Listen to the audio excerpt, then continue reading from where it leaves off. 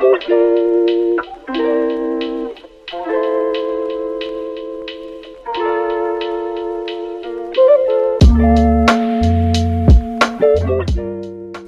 exactly is the Orange Order celebrating?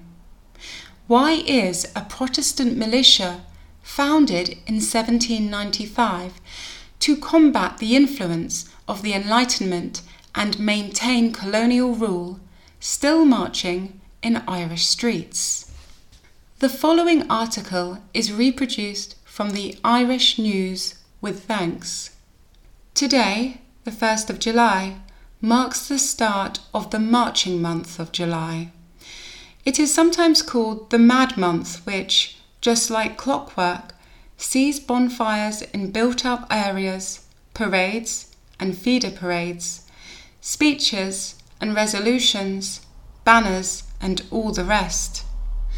The marching month is not to be confused with the marching season, which is one of only 2 seasons here. The other one is winter.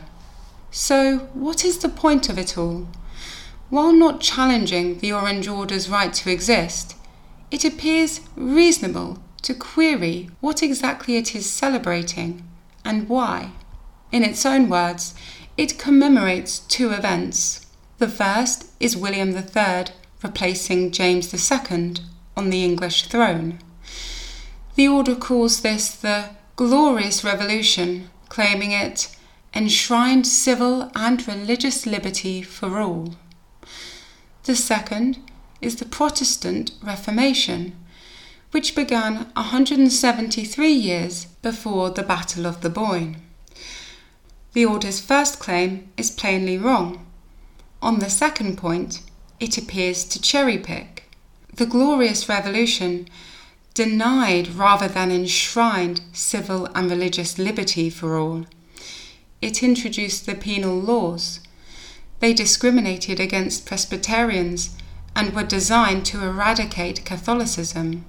The 1704 Popery Act aimed to prevent the further growth of popery in Ireland. Other laws included the banning of Irish in court proceedings, which was only rescinded last year. You could argue that the Protestant ascendancy took these measures to protect their power in the way things were done in those days. Good point, but why celebrate such injustice today and then claim it granted civil and religious liberty to all? After all, the 1701 Act of Settlement still bans Catholics from the British throne. Do Orange Order members not know that the penal laws, the Presbyterians among them should, or do they just pretend not to? It would be similar to Catholics celebrating the Spanish Inquisition, which persecuted mainly Muslims and Jews from 1478 onwards for 3 centuries. Hardly the sort of celebrations the BBC would broadcast. The Orange Order's adherence to the Protestant Reformation is perhaps more reasonable, if rather unbalanced. The Reformation did not really reach Ireland. In Europe, it was fuelled through radical ideas in universities, circulated by the first printing presses. Ireland had neither a university nor a printing press. Protestantism gained only limited support among the Anglo-Irish and even less among the native Irish. Supporters of the Reformation arrived here much later, in the 16th and 17th centuries, during the Munster and Ulster plantations. More significantly, the Reformation led to what is known as the Enlightenment, which began about 1685, 5 years before the Boyne, by challenging imposed authority and arguing that people should be able to influence their governments. Here, the Enlightenment led to the formation of the United Irishmen. One of its founders, Presbyterian William Drennan, was inspired by the restless power of reason. However, the Orange Order today cherry-picks the religious fundamentalism of the Reformation. while largely ignoring its enlightening impact on wider society. While the United Irishmen were preaching reason, tolerance, and inclusion in the 1790s, the Orange Order was founded against that trend in 1795, more than 100 years after the Boyne. It was formed following sectarian clashes in North Armagh.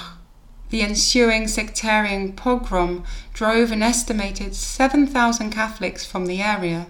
More than 100 years after 1690, the order was established as a Protestant militia to defend this expulsion. It has little connection with the Battle of the Boyne. So if the Orange Order dropped its claim that it is celebrating civil and religious liberty for all, it could organise a Reformation Day instead. We could all join in because, whatever our religious views, the Reformation marked what was effectively the birth of modern rational and scientific thought. We are not very good at rational or reasoned thought in this part of the world, so it would be nice to find a common starting ground, but we may have to wait until July is over.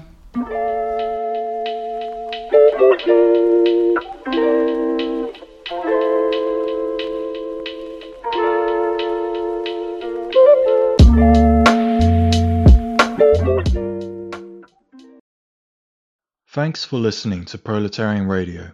We aim to bring you the best Marxist analysis on current affairs, revolutionary history, and theory. Do like, comment, subscribe, and share our content to help us reach the widest possible audience. We are a small organization with limited resources, and we need workers' support if we are to grow and fulfill our mission. If you are able to make a one-off or regular donation, no matter how small, please visit our website at thecommunists.org and register as a supporter.